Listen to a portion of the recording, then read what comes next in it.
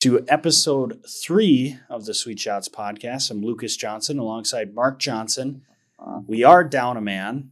Chuck Johnson decides to take a vacation this week. Myrtle Beach, South Carolina, I believe. I saw a great picture this morning of a nice little sunrise. We have a great sunrise we right have a great here. sun- I don't know why you need to go all the way to Myrtle Beach to see the sunrise. Some would say temperature. Personally, for me, I like the cold. The 15 degrees this morning wouldn't get it done on the beach. Maybe not on the beach. But in his stead, we've got our first ever guest on the podcast. We started high, so I like where we're going with this. We got Pat. Is it Lipsea? You can go Lipsea. It depends on where you are. Lipsea. Yeah, we'll say Lipsea. Pat Lipsea's in the building. Food and beverage director here at Sweet Shots. Notable musician. Notable. I like that. That's good. Notable. Definitely notable. Yeah. I mean, truth be told, when we were talking about who could we have fill in for Chuck, that was kind of where I'm going to ask you a lot about your music later. Sure. Yeah. I mean, you're an extraordinary food and beverage mind. I believe I've never met a more talented food and beverage person in my life. It's very kind. You're really good at what you do. So we're going to pump that a little bit. But there's a lot of other things. There's many layers to Pat Lipsea. Many layers that we look to uncover today. So that'll be some fun. I think it's going to be a great show. We had a great week of professional golf. We had some great scores being shot. Great local stuff going on. So I'm excited. It's going to be a good one. So Chuck, if you're listening to this, bummed you're not here, but maybe not that bummed because we got a great guy to fill your spot here. So, the tour event this week's the CJ Cup. How do we know Chuck's not living some double life where he's actually not really in Myrtle Beach? That is quite a coincidence. He's hosting. Is that a real thing? Holy buckets. CJ Cup is in South Carolina too, right? Yeah. It's what is that? Ridgeland, South Carolina is what I got. So I've never seen CJ Cup and Chuck not in the same place. Maybe. Right? Has anybody looked any deeper into that? It has been in Vegas in the past. Well, there we go. And he loves Vegas. He's a Vegas guy. I think we need to get our friends in QAnon on this and see if we can uncover scratch below the surface a little bit and find out uncover what's a really little dirt. going on. What's going on with Chuck Johnson here? So it's not only was last week great, this next week's gonna be great too. But looking around the area, NDSU's out in Colorado, Denver, Colorado, playing some good golf out there. The men, it's a smaller field, but it's a good field. There's 2 teams inside the top 50, if my notes are correct. Number 39, Brigham Young, is in the field, and number 16, Colorado State. A little home cooking for Colorado State. They lead at 1 under. The Bison are just they're at +8, so they're not that far back. No, in reality, when you got a 54-hole golf tournament, one day you can make up 10 shots like that. Now, granted, it's against a top 20 team, but the Bison, and we've mentioned this before, and I don't know that folks in our region, when you think of Bison athletics, you think of other things than golf. But the program Steve Kennedy is building or has built, they're legit. They're deep. Any one of those guys can play great. And to be now in a position to compete with top 50 teams, we can go into why the Bison have a tough time getting ranking points. But that's legit. This team's really good. Yeah, and you said it. They're deep. Any one of those guys, and in talking with Jake Scarproot and his family, he's the incoming freshman for this year from Shanley, hometown kid, and this is kind of a first for the program where he's coming in, everyone's returning, and they're deep enough where any one of those 8 guys can go out and play, and so it is a little different from when I joined. It was as a freshman, I'm playing golf, and so the depth is really built on that team where any one of those guys can go out and shoot a number. I think that's really cool to watch. It's fun to follow along. mean, stuff like that, because at any point they could rattle off a 64 or 65, something like that, you know? Yeah. Yeah. Yeah. They're good. And back when you started, it was, okay. So if people aren't familiar with college golf, there's 5 that travel, count 4. So there's not a lot of room for error in a tournament. I mean, one guy can have a off day and your teammates need to pick him up. But how many guys were on the roster when you played? Like 7? 7, no more than 8. So to make that starting 5, you know, as long as you played well, maybe at that tournament or qualified fine, you're in the field. And I don't know what the saying would be, but a feather in your cap would be what it is. I think you played all 4 years. You played in all but one event. Is that right? One event. Ironically, it was this event that I missed. That's pretty impressive. Yeah. Stretch, because that was a strong team as well. Yeah, we had a lot of fun. A couple questions regarding NCAA golf, if we can touch on that Let's for a do second. it. Coming Absolutely. from somebody who has not spent a lot of time in that world, but I'm curious. Got questions. Yep. So first of all, when we when we say 8 on a roster, travel 5, count 4. So 5 are golfing, Correct. and you take top 4 scores. Correct. Okay. Yep. Cool.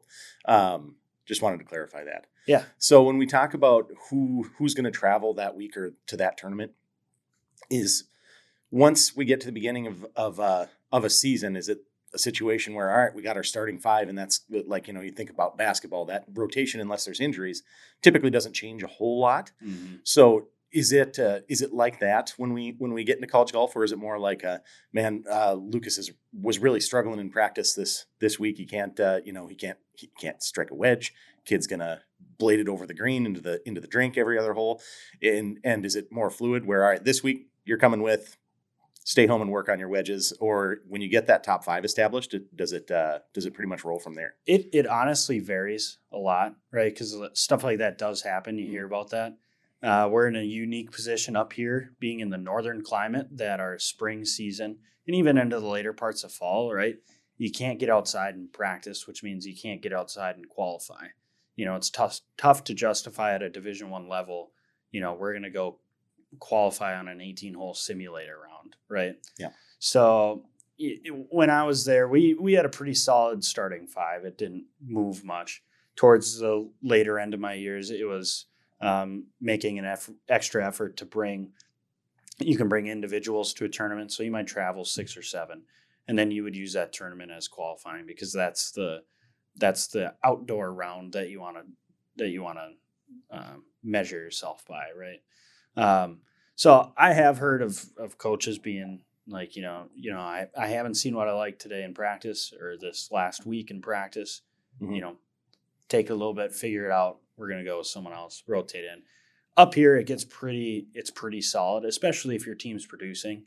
Yeah. And knowing Coach Kennedy, I'm not going to call him a superstitious guy, but he's definitely got his methods of how he likes to go about it. And if his team's winning, he's not going to rattle that. So creature of habit. Yep. They could bring the guys out here and do the 30-shot analysis. That'd be a great thing to do. Actually, that is a good check of where your game's at. Mentally, it's a lot like a playing 9 holes, just because mentally you have to focus every round. And for those that are listening that don't know what our 30-shot challenge is, it's essentially you enter in your handicap, or what your perceived handicap is, and that lets our system know how to compare you against other golfers of your skill level. And then basically it gives you the shots that it kind of plots you around a golf course. PGA National, I believe, is the golf course. Gives you random shots around the golf course, depending on how your performance is, whether it's proximity to the hole, distance, you do driving, wedges, approaches. It gives you a score, and then it tells you what it's going to work on. It gives you some great feedback, identifies your habits, stuff like that. But you have to be mentally there, because as a competitor, I like to have the best score, meaning that I have to focus for 30 shots in a row, So it's a neat little thing we got going on here. And I think if you're looking to get better, that's the way to do it right there. Well, I was thinking about Coach Kennedy back in the day when he was coaching at Fargo South, probably back in the Tom Hoagie days. They had I'm gonna throw out 50 kids go out for high school golf, and they, on a late season where the snow, the courses are still covered with snow, they would have to determine who's going to make this team. Well, he went in the sports bubble, the golf dome back in the day, and I think all 60 kids got like 5 swings, and that's no electronics, no nothing. He watched him for 5 swings, and that's how he made his. I don't know if he cut to 20 players or whatever his team roster was for JV and varsity. Imagine. And you had to do it. And I might be selling that short. It might have been like 100 kids. I mean, it was just an unbelievable amount of kids came out for golf, which is great. But how do you do a qualifier when you can't get outside because of the snow? So it is a unique position we're in up here. And the fact, I mean, the best feeling for us as a team was, even if we didn't win, but we could go down south, coming right out of the snowbanks, and beat a majority of these teams. It was fun. It was awesome. Fun to watch, kind of, Felt good. actually. It was awesome. That's my senior year. Our first tournament out of the season, South Carolina, or was that second or third? I don't remember. CJ Open. It was not. It was not. You guys went down there and True waxed blue. them. Yeah, we I think we won by 4 or 5, maybe. Anyway, Yeah. right out of the snowbanks, stepped off the plane. We won a tournament. That felt good. Well, I think That's you fun. won the Summit League conference tournament, and the courses weren't even open up here yet. Well, so we actually had 2 9-hole rounds that year, my freshman Was year. it was like 2, in Hawley and No, we played one Barnesville? one at the Meadows and one at Fargo, I think, Oh, for our okay. country club. But the girls, because their conference championship was a week before ours, so that was the year the girls also won. the women? The women, and they didn't have a single practice outside before conference, So and they won the title. 5 shots at the bubble. Yeah, Do 5 your worst. shots. Do your worst, ladies. You guys are traveling. Yeah. Let's go. There is something to be said for that, whether it's, NDSU athletics or UND athletics or whatever. I guess specifically I'll say NDSU because I'm more familiar with it. But they're across the sports, there is a little bit of a chip on the shoulder, it seems like, with these squads. You see it a lot. And they're well coached and well recruited, don't get me wrong.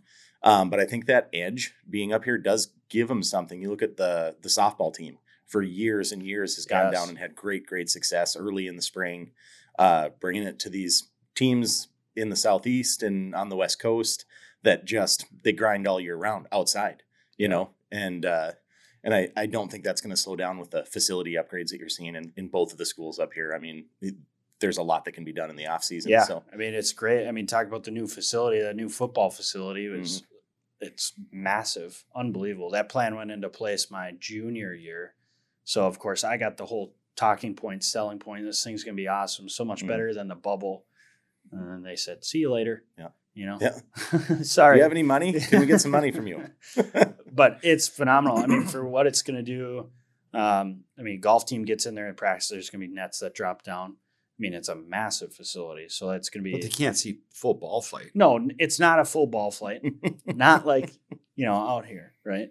Yeah, I mean, it's for the selling point when I came in was that you can start getting better in the winter up here, because it was the shack. It was the first year the shack was going to be built. We had a new indoor chipping and putting facility, and then we got a TrackMan inside there. But it is true. I mean, with all of the advancements in technology between having a TrackMan, indoor chipping and putting, even facilities like this where we have heated bays and full ball flight, and then being able to kind of piggyback off the football team for a nicer indoor range, basically. I mean, playing golf in the north now is completely different than 7 years ago, even. Yeah. Let alone when I played, it was you put your clubs away. Literally put your clubs away. How about, so you had a brief stint of coaching college golf. That's right. Yes. For the Dragons. Go Dragons. I was the coach of the MSU. MSU Dragons. Was that Morehead back when State? I was going to say, is that Morehead State University, Minnesota, or Minnesota State University? Morehead State University. Ross Forgy, the legendary football coach, hired me to lead the men's golf program. And we had some talented players. James Clark of Bemidji fame was was a fantastic player for us, was in the golf business for a hot minute. Now lives in the Twin Cities, is a financial guy. I don't know exactly sorry, Jim, if you happen to listen to this. Brad Bangan was another fantastic player. There's a great name. It's a great golf name. Brad Bangan. Fell in my lap. The guy was just a genius ball striker.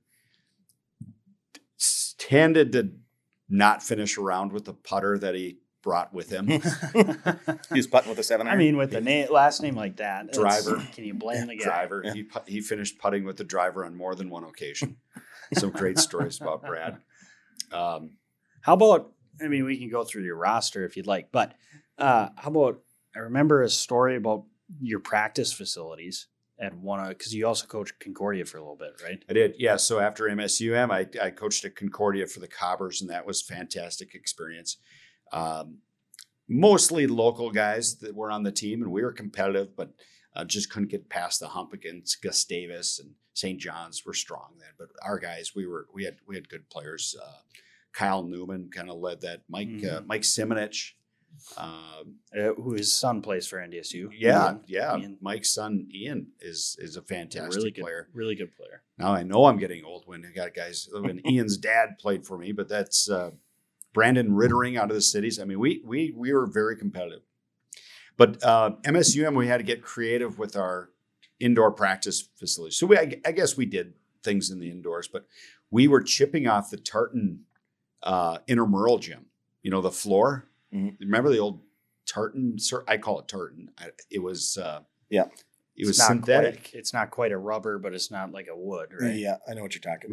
Maybe State had that same surface up until probably a decade ago or something like that. They actually played conference games on that. That was the basketball floor.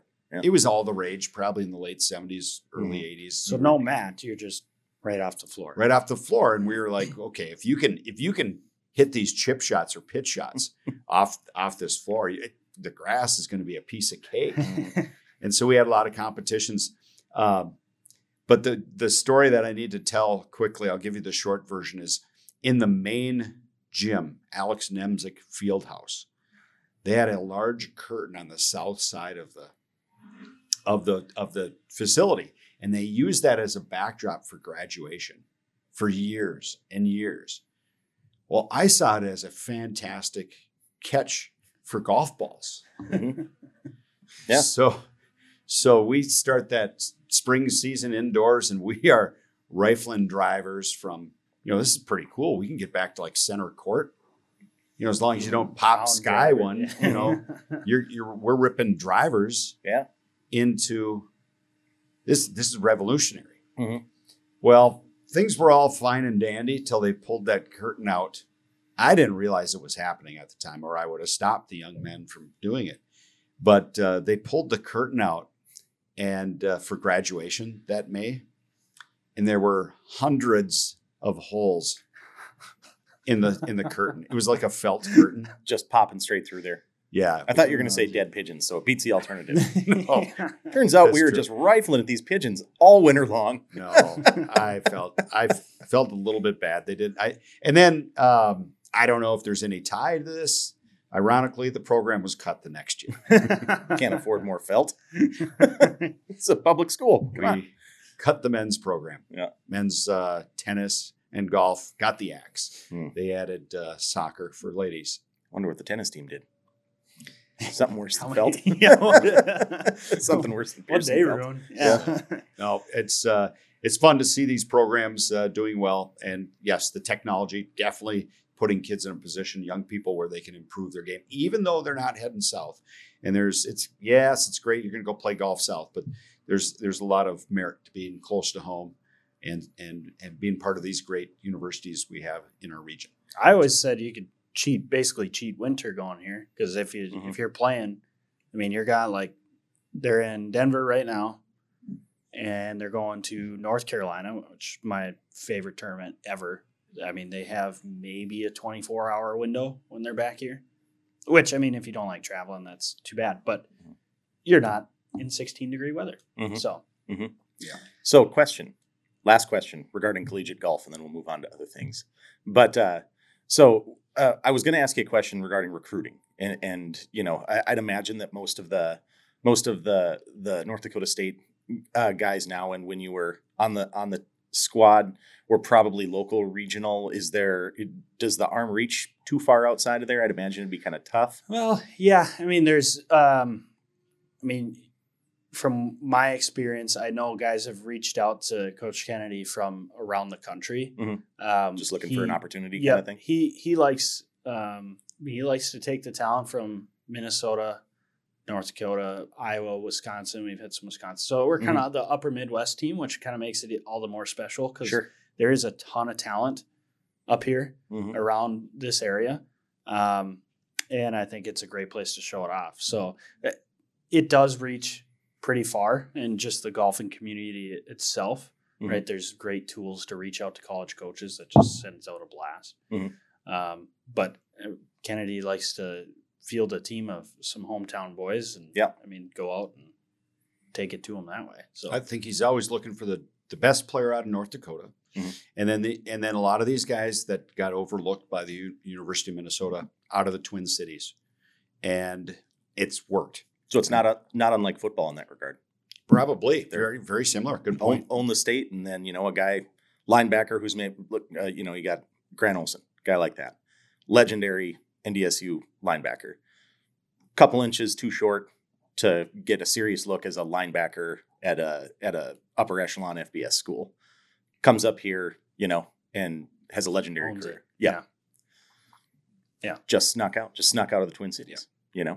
That's not a bad spot. So if you're a prospective collegiate golfer, has Division I talent, and you're choosing schools in the upper Midwest in the area, this is an honest question, not just patting ourselves on the back. Is the presence of Sweet Shots and the year-round golf capabilities that we offer, is that an attractive quality? Is that something that might help tip the scales to go to NDSU versus, let's say, SDSU? The facility, the proximity to this facility, and the ability to have a more realistic golf experience to watch full flight year-round. I think that's huge. I mean, we even saw it when we first opened up in that spring season when it got too cold or when it was raining, to be able to, because they still have access to the bubble. But as a fine-tuned golfer, quote unquote, right? I mean, the ball flight tells a story, and if you're only getting 50% of that, 60% of that, it's tough to trust it sometimes. Yeah. And so even if it's just coming out here once a week just to see, see it, ball flight, stuff like that, I think that's huge. Agreed. If you're a guy like me who's a recreational golfer at best, the first 120 yards of that drive is just the beginning of the journey. It's the prelude. I witnessed that last night. As my part. I want to pivot. We got to jump into. Yeah, you guys took it down last night. It sounded like a couple victories. First nights of leagues at Sweet Shots. Yeah, we took down a couple big dogs too last night. Well, I was putting contest champions. Both of those guys. Yeah. Were they? Yeah. So they're players. Yeah. It was no bull crud, man. Tell you what, I went out there and I had to warm up stuff. Mark asked me to be a last minute deal. To be a last minute sub. Came into the office and was like, "Hey, think you can golf tonight? What are you up to tonight?" I'm like, "Well, I was going to hang around and make sure the leagues went off, so I guess I'll golf when I do that." Perfect. Super. What better way to make sure that beer is getting delivered to tables than to order some beer at a table, Quality check. Quality check. So, but then I saw we're playing with Scarp and Jimmy, and I'm just like, those guys are pretty good, and Mark's pretty good. He's all right, But I'm just like, holy buckets! I went out and I'm hitting balls beforehand. I'm topping them, I'm blading them, I'm slicing them every which direction. I'm just like, oh my god, you don't have delusions of like being in like, you know what? I think based on my performance in this men's league tournament, playing with these three guys, I'm gonna strike out on the amateur tour and just see what happens, start building points, just figure it out. But you would really like to not embarrass yourself. And I did not embarrass myself. That was like the high end of my expectation for last night. Got a W for you guys. Felt good that I could help out. So you shot 43. Yeah, wasn't bad. Jeez. Without my bulbous handicap, I still would have won.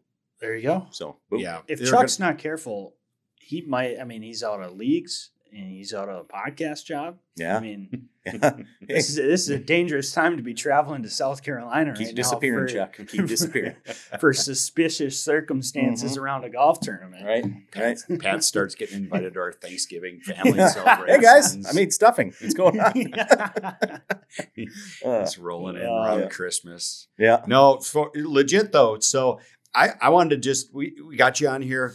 You are an interesting cat, and I really enjoy you personally, and we'll talk a little bit about your work. But this is a little out of order that I had written. But let's talk about your golf game. Sure. When did you come to golf? Because baseball was your deal, right? Yeah. Baseball was your sport. Yep. Played baseball my whole life. One of those guys from t-ball on up through high school, Legion, summer ball, the whole thing. Coached, umpired, everything. It was my whole family, me and my little brother and my uncles before me. It was year round as you can be up here, especially in Mayville. We didn't have the amenities. They actually do now. They have a nice.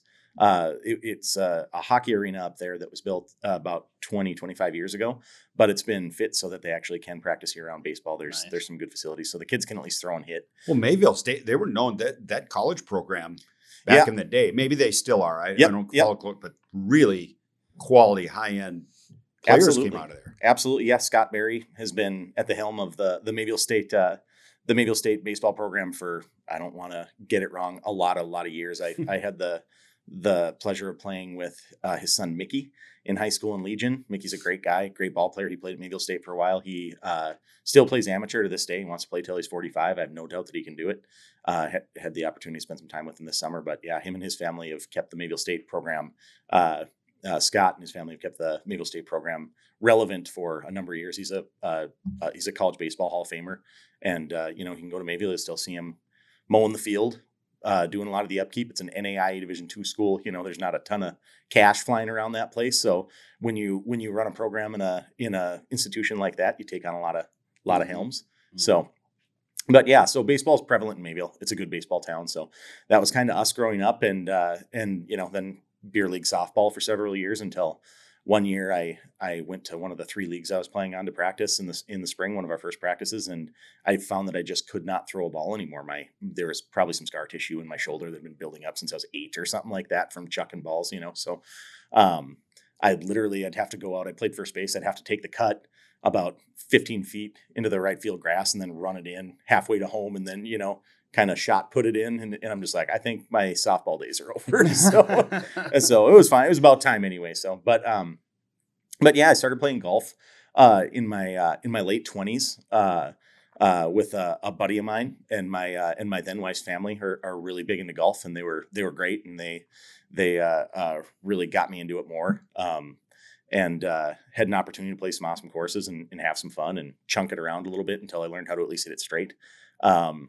And it's one of those things where, I have young kids and a pretty busy career. So there's not a ton of time. Right. There's not a ton of 4-hour windows to go and have a leisurely 18 holes. But I always cherish it when I do. I try not to swear too much or get too upset, and remember that I was really looking forward to this. Right. I asked for this. I did this to myself. You probably paid money for it. Exactly. Probably. Yeah. Hard-earned money. Yeah. So yeah, but it's something that I immediately took to. The kind of the peaceful serenity. You want to do the corny stuff like teeing off on Edgewood on the first hole at 7:15 in the morning on an August morning. I mean, it just feels great. Yeah. It's quiet. It's just morning golf is the best. Yeah, I mean, 100%. Yeah.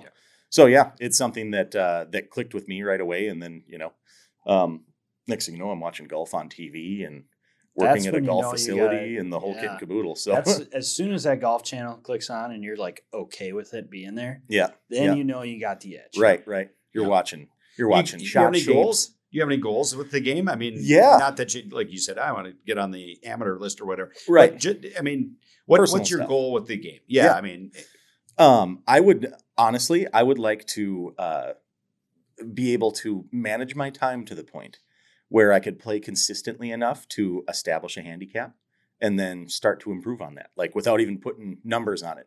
I'd like to be able to play, if I were to be able to play 2 to 3 rounds a month, 4 rounds a month, let's just say an average of once a week.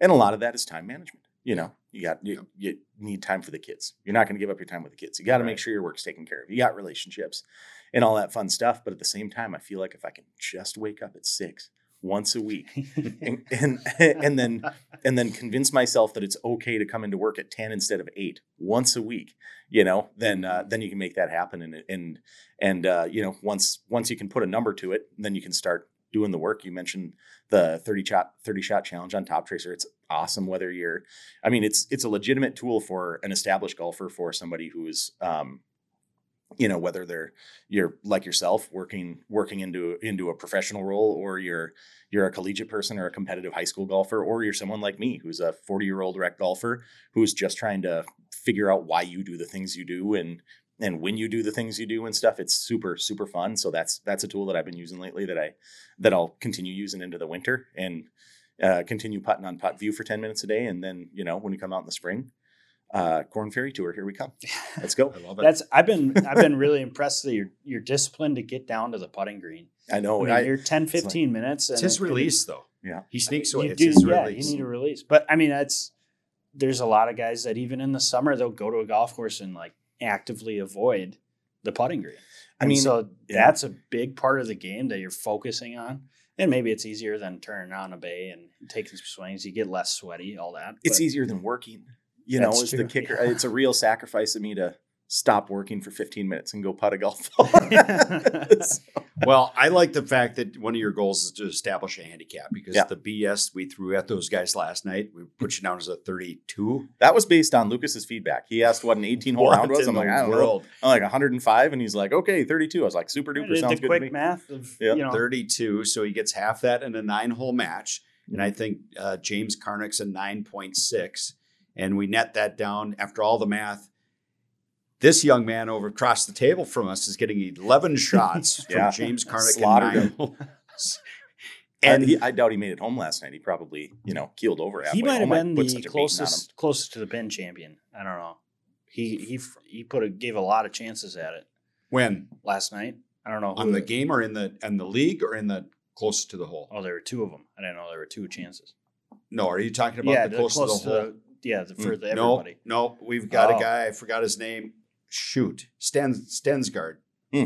He knocked it in there. One of the last players, he knocked it in there to a foot. Ooh, To win a all right. $100 Nice. gift That's card. good. That'll be posted on Not bad. Facebook. Yeah.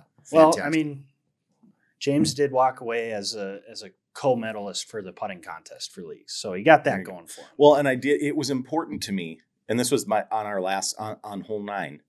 I had a chip, and I had to make bogey. I couldn't screw around on a double bogey and make this happen. It was important to me that I beat him straight up, and I needed a 43.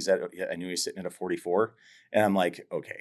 I'm obviously giving him too many strokes here, or he's giving me too many strokes here. You know, I'm like, if I can beat him straight up, then I can sleep at night with taking this victory. So, and I did get the 43. So we can That's take really that. good. We can take that. But here's the deal. You and I both won our matches yesterday. And Yep. there had to have been, it's a little home cooking. Yeah. Although I'd never played this format where you actually chip to the putting, which is Determine your- fun. We'll talk about determine that in your- another show. Yeah. But it was a lot of fun. But I think we caught both our opponents. Well, they didn't even know they had to bring their own clubs. Yeah. Yeah. I noticed that you were Scarp's caddy. Right. For- He's for using as well my as playing. clubs. Yeah. They had no idea what they had really signed up for. Mhm. So, but hey, a win's a win. We appreciate you filling in for Chuck. And Yeah, that's my all pleasure. that matters right now. We took down what could be the favorites to win that league. Yeah. Once they figure It was it a out. big win. And Once we they t- figure out. We took them down. It's a big win. That's a great win. Okay, Great. so that's a little bit about your golf. Yep. Okay, I want to get into your music. I'm really intrigued by your previous life, which we're Sure. talking like more than a decade ago. There's a couple of them. Yeah. I'm gonna Let's get into it. I'll tee this up. I don't know the details, but I would say when you were downtown Fargo and you're looking for live music and and you're hearing what's going on, who's doing what in the live music scene. Yeah, I would have to venture a guess that you were right in the mix, leading the charge, the live music scene, and to the point where you're writing your own stuff and performing weekly. Is that a pretty good? Yeah, Tee up. from the years of probably 2005 to maybe 2004 to 2010 10, I was extremely active. There was a couple years there where when I say the sweet brag, like, well, I used to be a professional musician. There was actually 2 years where I made more money playing music than I did cooking food. And that was probably 06 and 07. And I mean, there's a couple reasons I was able to achieve that. One is I was making very little money cooking food. So it wasn't like I went on tour or had giant royalties or anything like that. I was just grinding in bars and clubs. I mean, if you had a stage in Fargo between those years, I played it. Like I just did. I was playing weird gigs like, hey, we've got a wedding reception at so-and-so dive bar in Moorhead, need you to come and play it. Sure, let's do it. And like, hey, we've got a radio show in Thief River at a VFW. Like, okay, I'll put my guitar in the car, and I was kind of that guy that people called because I didn't have a band. It was just me. I traveled light. It was a guitar. I didn't even have a DI box. Be like, you got a DI box? You can plug into the mixer. Sweet. I'll be there. I'll bring a 1/4 inch. Cool. And I could kind of be wherever. I had didn't have a family at the time. I could be there as long as it didn't interfere with my like 25 hours a week cooking. I could make it happen. Yeah. So, but yeah, I played actually in a band in high school. I was in the legendary Mayville post-grunge outfit Fugitive Grey with my good friends James Hastings, Fred Frenzel, and a gentleman named Jeremy Stoneburner. We were playing Misfits covers and Weezer covers and a few originals and all this weird stuff in Mayville, North Dakota. We played a gig in Hatton, North Dakota one time. They did not know what to think of us, but I can't imagine why. It was something else. I think I'll scrounge some of that stuff up one of these days. I have a CD laying around. I'll let you listen to it. It was good. Honestly though, like I listened to it now, I'm like, holy buckets. Like we wrote those songs when we were 16. Like they were good. They were good songs. We didn't know how to get them out to people. We didn't know how to play them properly. Probably weren't the most insightful lyrics in the world and things like that. But at their core, they were good songs. There was a bass there, and we were having a ton of fun. Went to college in different places, so did that thing for a while, and then yada yada yada. End up playing a couple of gigs after I wrote a few songs after a short stint living in Colorado. Cooking at a place called the Steamboat Grand. Came home with a handful of songs after a particularly egregious young 20s heartache. And next thing you know, I'm playing at Ralph's, legendary Ralph's Corner Bar in the back room, same stage that was graced by bands like Everclear and the White Stripes and a couple of those guys that came through. And yeah, it's across the street now from Rustica. Which used to be. Why are you looking at me when you're telling that? Well, because you're the youngin' in the room and you have no idea what he's talking about. It was and this isn't the place to dissect the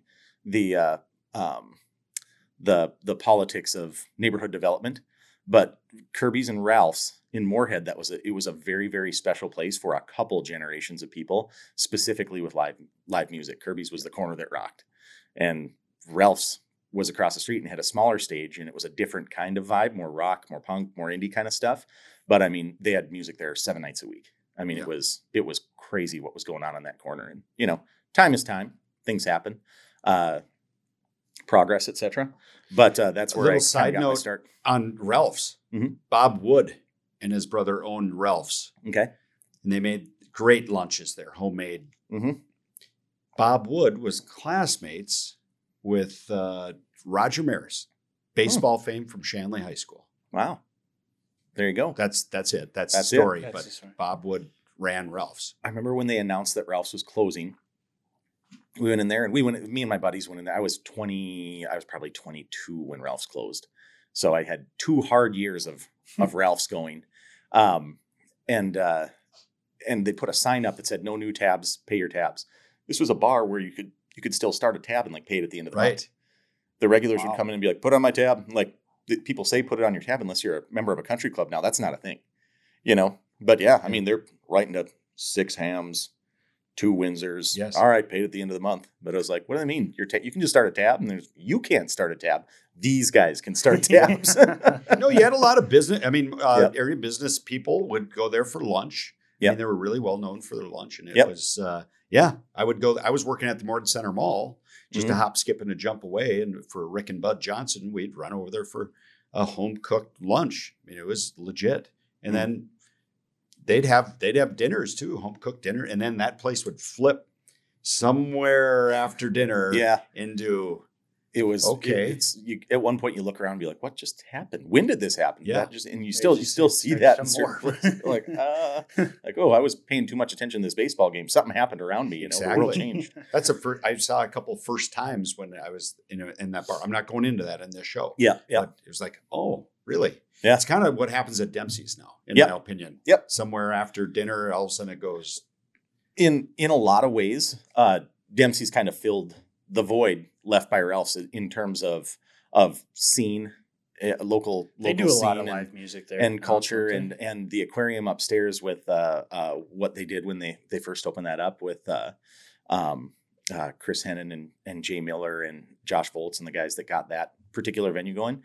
I was actually a little bit of Pat Lipsea trivia while we're on the topic.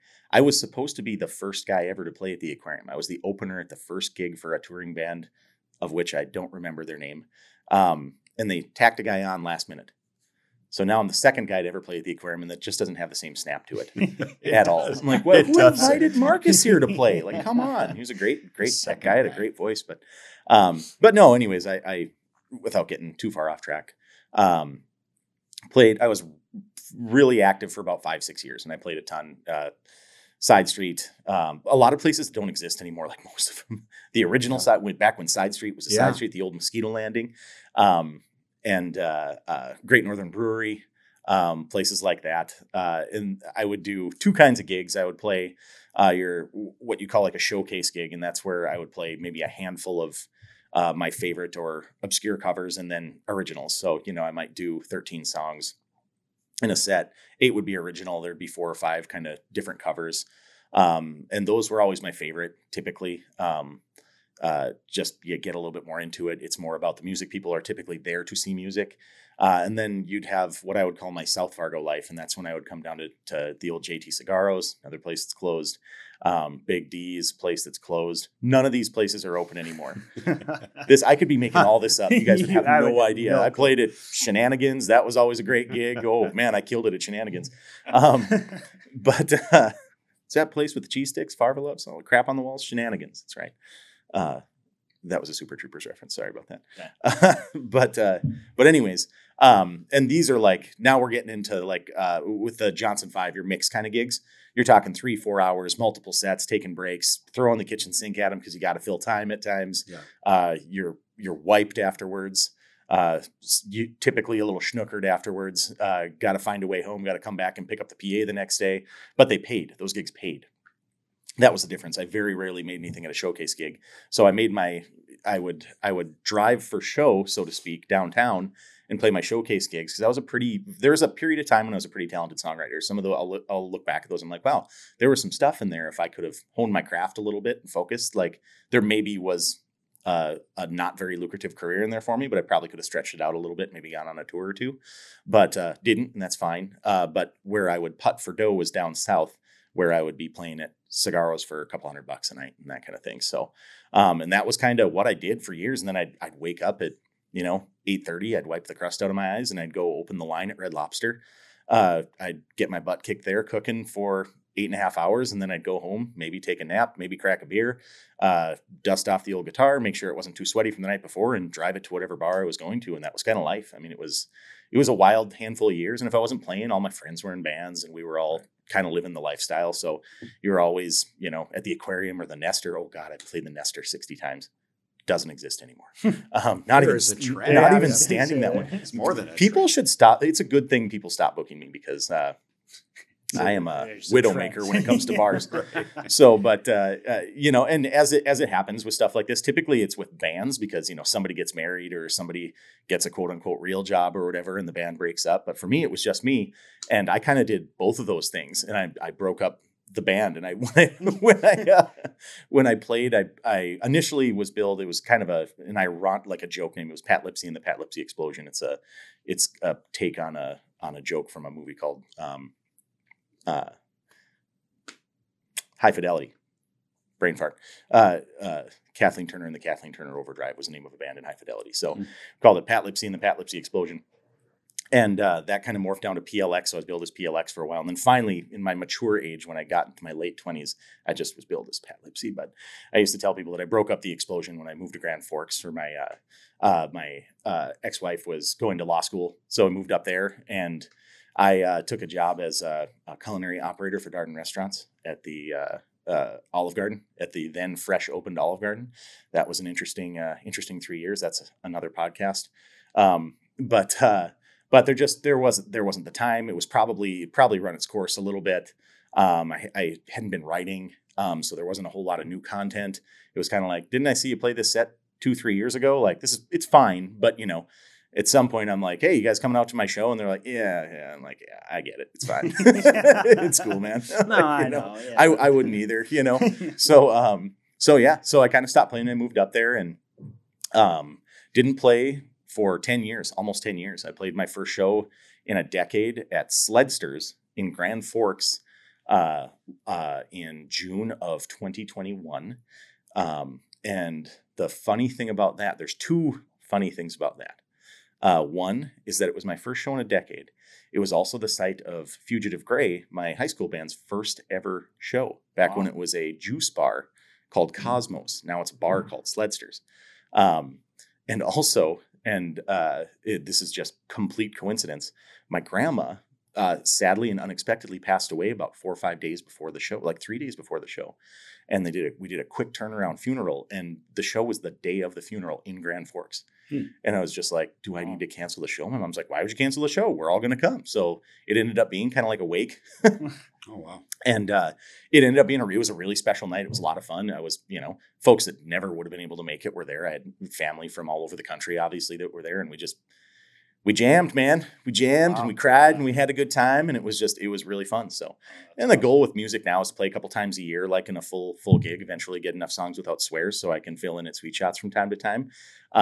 But yeah, that's the long version. I saw you play this spring at Sons of Norway, downtown Fargo. Troll Lounge. That's the first time I'd been in there. And your buddy Shane played after. Yep. My 40th birthday. Great stuff. I mean, you're obviously really talented, and you've been away from it for 10 years. And I always go back to the golf connection. I mean, when you're playing golf competitively and you're performing at a certain level, it's a razor. I mean, you're razor sharp to play at that level. And I equate that to music. You lose your chops in music, right? 100%. And you got to get it back. And there's a lot of things you need to struggle with. It's not just the physical stuff of remembering chord progressions. It's actually getting comfortable up there, and you're delivering things like that. So I really love the correlations between golf and music. Yeah. And you're living that right now because you started with your golf, and you're coming back with your music, and you just got a ton of talent. So it's I appreciate that. That it's funny that you mentioned that the comfort of it, because you know how to go GCD, you know a chord progression, you know the lyrics probably. And if not, you put it on an iPad, or you have, I'm old now, so I use my cheater binder where I used to just try and play from memory, which there's mixed results at times with that. But the show at the Troll Lounge, I remember I was filling an hour and a half or an hour and 40 minutes, something like that. And I wanted to play without a break. I was just going to charge through it. That's what I was going to do the whole time. I'm like, I'm going to roar through this set, and I'm going to be screaming and sweaty and drunk when this thing's over, and my voice is going to hurt and my fingers are going to be bleeding, and we're just going to make it happen. And 4 or 5 songs into it, I couldn't get comfortable. It was the week of our new store opening here when we just opened. Yeah, we'd just been doing all of our training, our full crew training all week long. And I facilitated a lot of that. So I was just yelling all week long, just like, hey, welcome to Sweet Shots. I'm Pat. We're really glad that you chose us. This is Mark and Chuck. It's a family business. We're excited to be a part of the community. I mean, it was just like, and it was doing that 3 times a day for 7 days straight. And then it's Saturday night. We had a session that morning, and I got there and I'm just like, I can barely sing. I'm not hitting the notes. My voice is cracking. And I remember thinking about 4 or 5 songs into this. I'm just like, I don't know how I'm going to finish the set. That's not a good feeling. I felt awful. It's like getting the shanks in the middle of a tournament round. That's what it was. And I'm like, I got to finish this round right now. You got to figure it out. This is going to be tough. Buckle down and figure it out. And that's what you do. You summon somebody to bring you a shot of Jameson. I'm like, I got a shot of Jameson up here. I just had to loosen up, honestly. And I threw back a little Irish whiskey and got myself loosened up. And you find that song that gets you comfortable. You find an easy one, maybe do a layup, play an old Tom Petty song or something like that. That's not going to challenge your range too much, and you get yourself going. And then by the end of it, we had a really, really fun time. It was it was a blast. So, that was a good night. Well, I hope you continue as time allows to, work on not only your golf, but get that music back. And in time, maybe folks out here at Sweet Shots be able to come out and listen to a little Pat Lipsea. I'm practicing. Set. Mark makes the joke that I have a different excuse every Thursday, and he's right. But and they're usually legitimate, but it is different. There's a time, like I said, somebody could call. I'd hop in the car. I'd drive to Thief River. I'd drive to Crookston. You could go down to Fergus and play weird shows when promoters or bar owners or whatever just needed a guy to come in and try to entertain his crowd for a little bit. But those times have changed, now it's like, holy buck, it's 5 songs. Ooh, I'm going to have to go. I really got to get into this one, and it's like, and it could be too, just like the change in expectation for myself. Like maybe I just didn't mind going out there and making a butt of myself for a little bit, and now it's just like, well, if I'm going to play 5 songs, they're going to be perfect and they're going to be really good. And they're going to be a fair representation of what I do. Whereas I'm like, free bar tab. Let's go. All right. I'll figure something out. I'll figure something. Hey, you get what you pay for, bud. Let's go. You're getting the $75 pat tonight. Party on, so. Well, I love the live music scene in our region. There's a lot of talented people.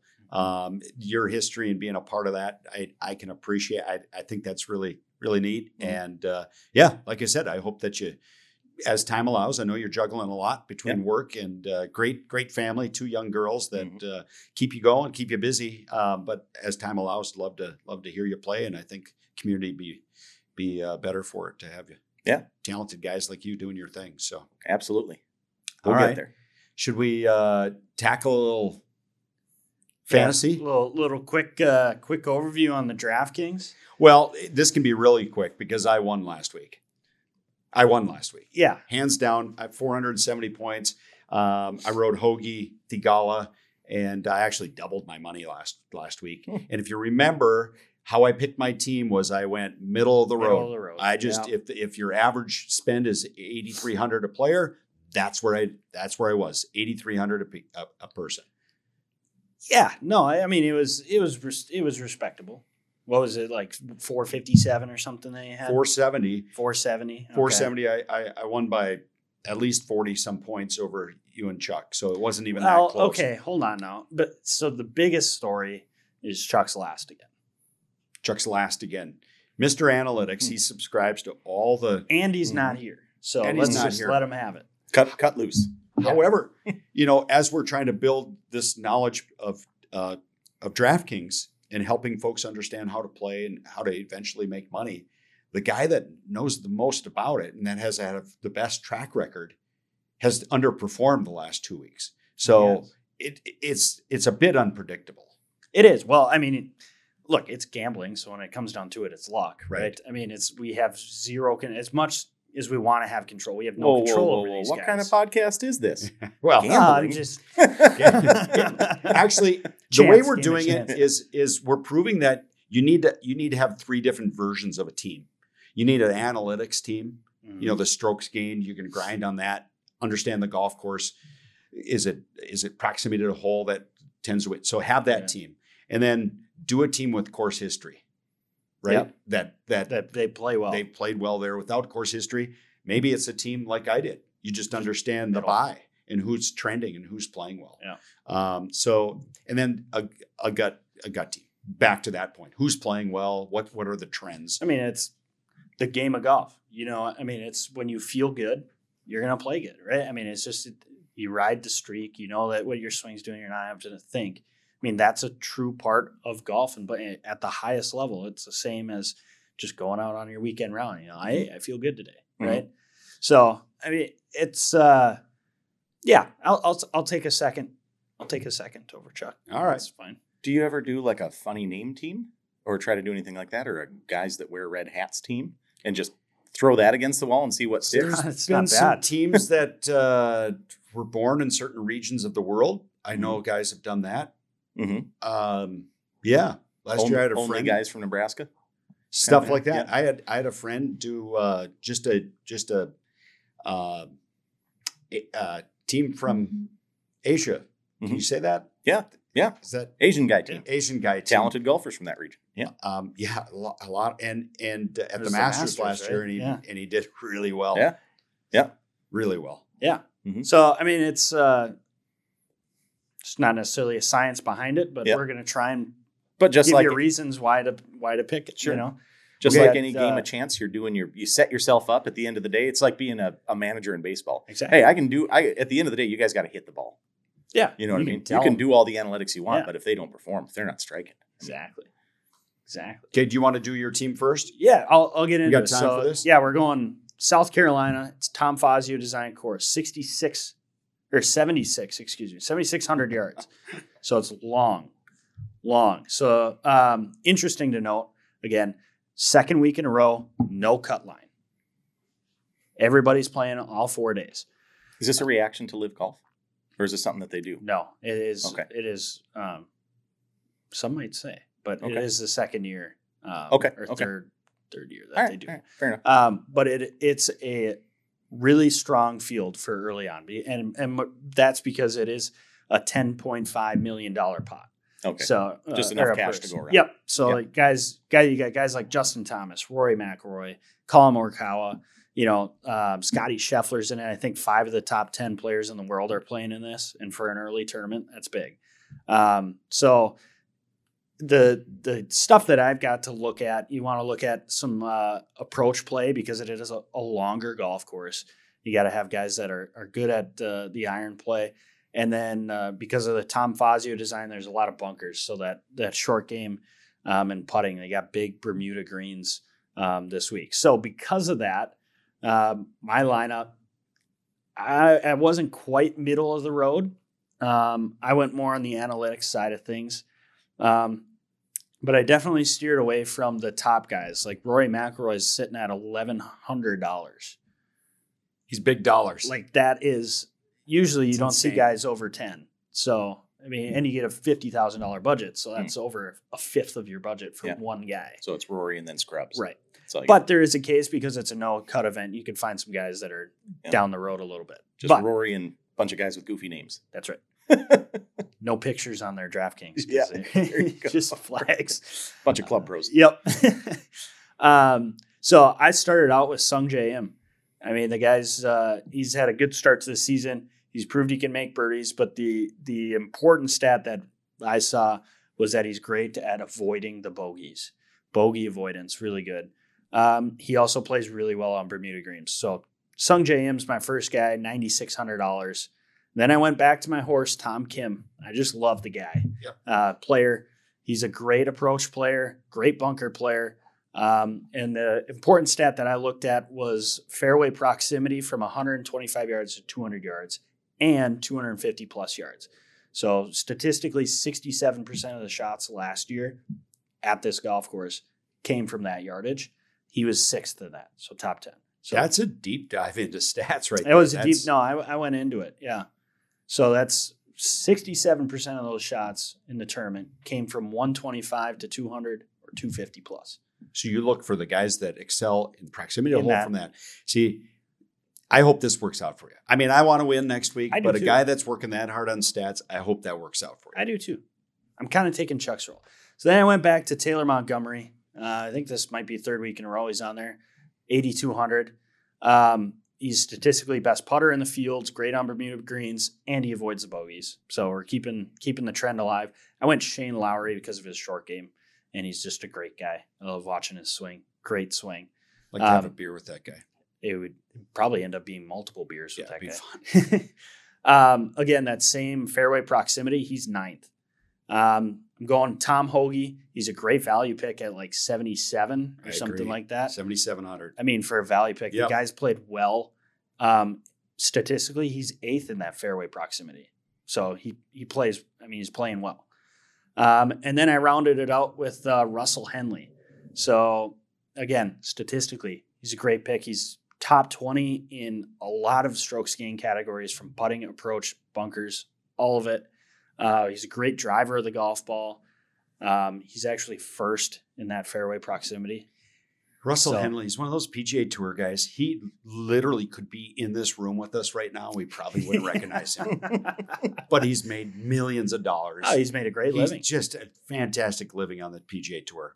But he could show up at Sweet Shots today and just come in and probably hit some balls. I'm really excited about Russell Henley because at $7,300, great value pick for statistically how good he could be. So those are my 6 guys. I feel pretty good about it. Okay, that's a nice team, but can I?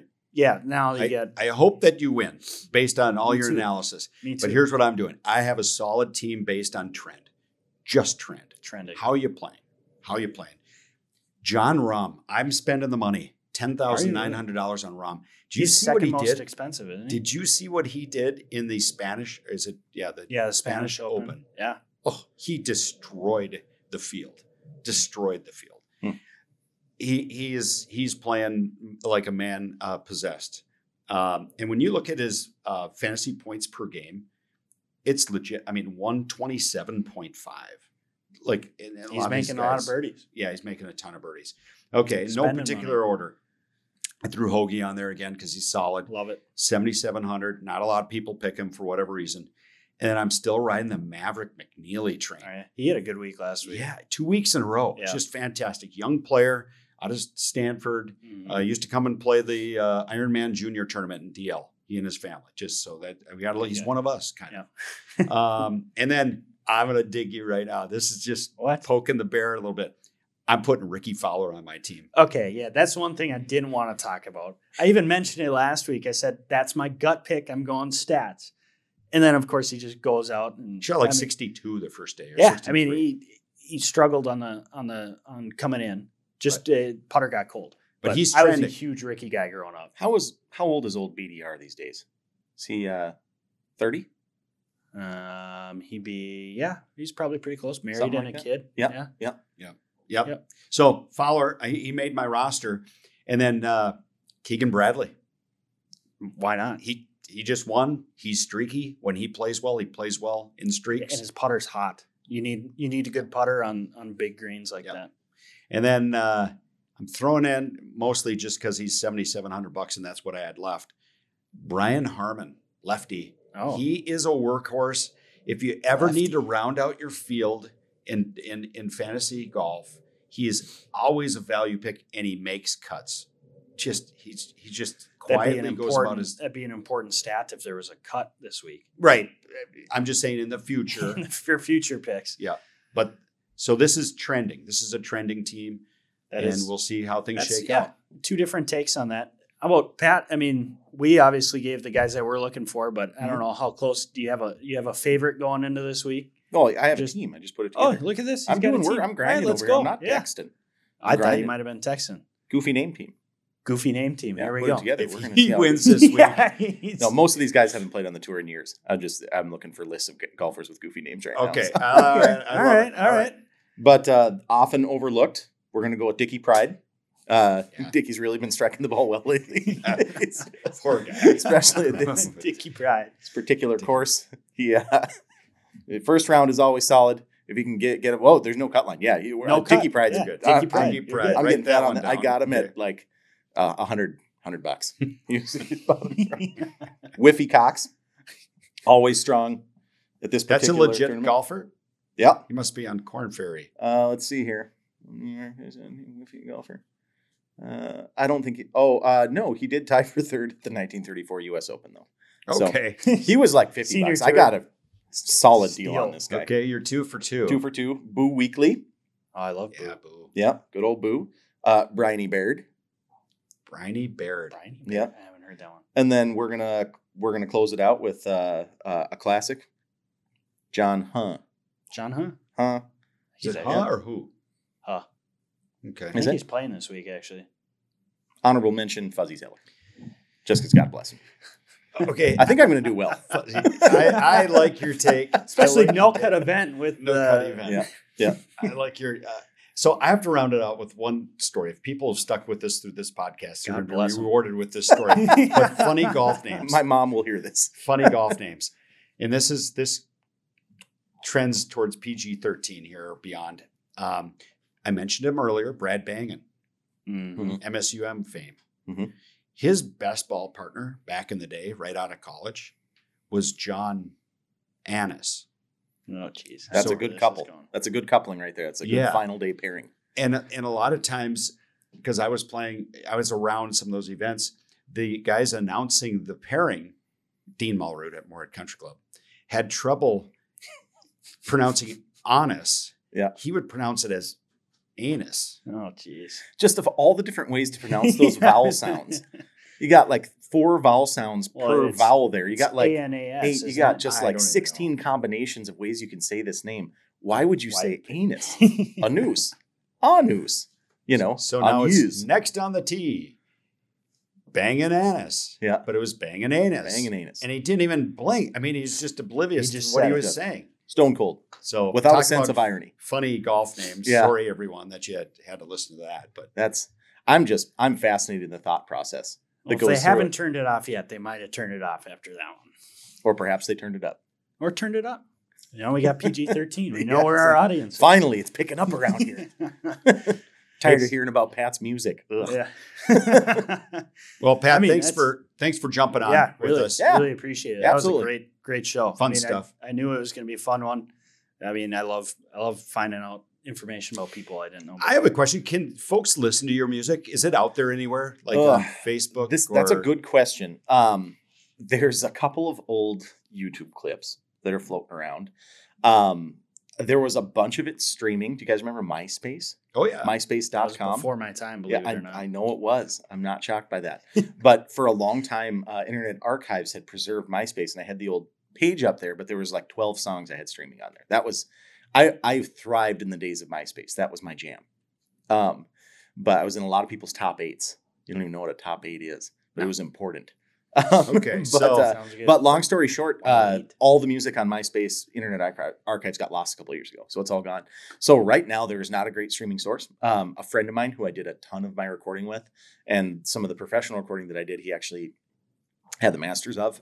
He's a really talented guy, specifically in the field of audio recording. But he has everything that I recorded on his hard drive in Northeast Minneapolis right now. I mean, like, we're talking 5 versions of the same song, weird acoustic stuff. I did a full band album recording at one point that never saw the light of day. We spent a lot of time and money on it. And when it came out, I'm like, it was a full band and it sounded good, but it didn't sound anything like what I did. So I kind of shelved it. So this is a really long answer to a really short question, but right now there's not a great place, but I'm working on getting my hands on some of that stuff so I can get it out in some digestible form, some kind of consumable form that makes sense. So good. Keep us posted on that. Yeah. And for those out there that know how to obtain music from a producer. Yep. Easy way. That's the way to do it. So that's going to be our show today. Again, thanks to Pat for stepping in. Chuck, you're officially on notice, both in the golf sphere and the podcast sphere. I picked a great team for you. Yep. DraftKings wise. You got some money left over. Dickie's looking. Matter of fact, I think you're a player short. No, you had 6. Yeah. Did you have 6? Yeah. Well, Fuzzy, okay. I didn't know how many I needed, so Fuzzy was an alternate. He just made the team. He made it. Fuzzy's in. So that's going to do it for our show today. Thanks again for tuning in. Episode 3 here at Sweet Shot. So thanks again, and we'll see you next week.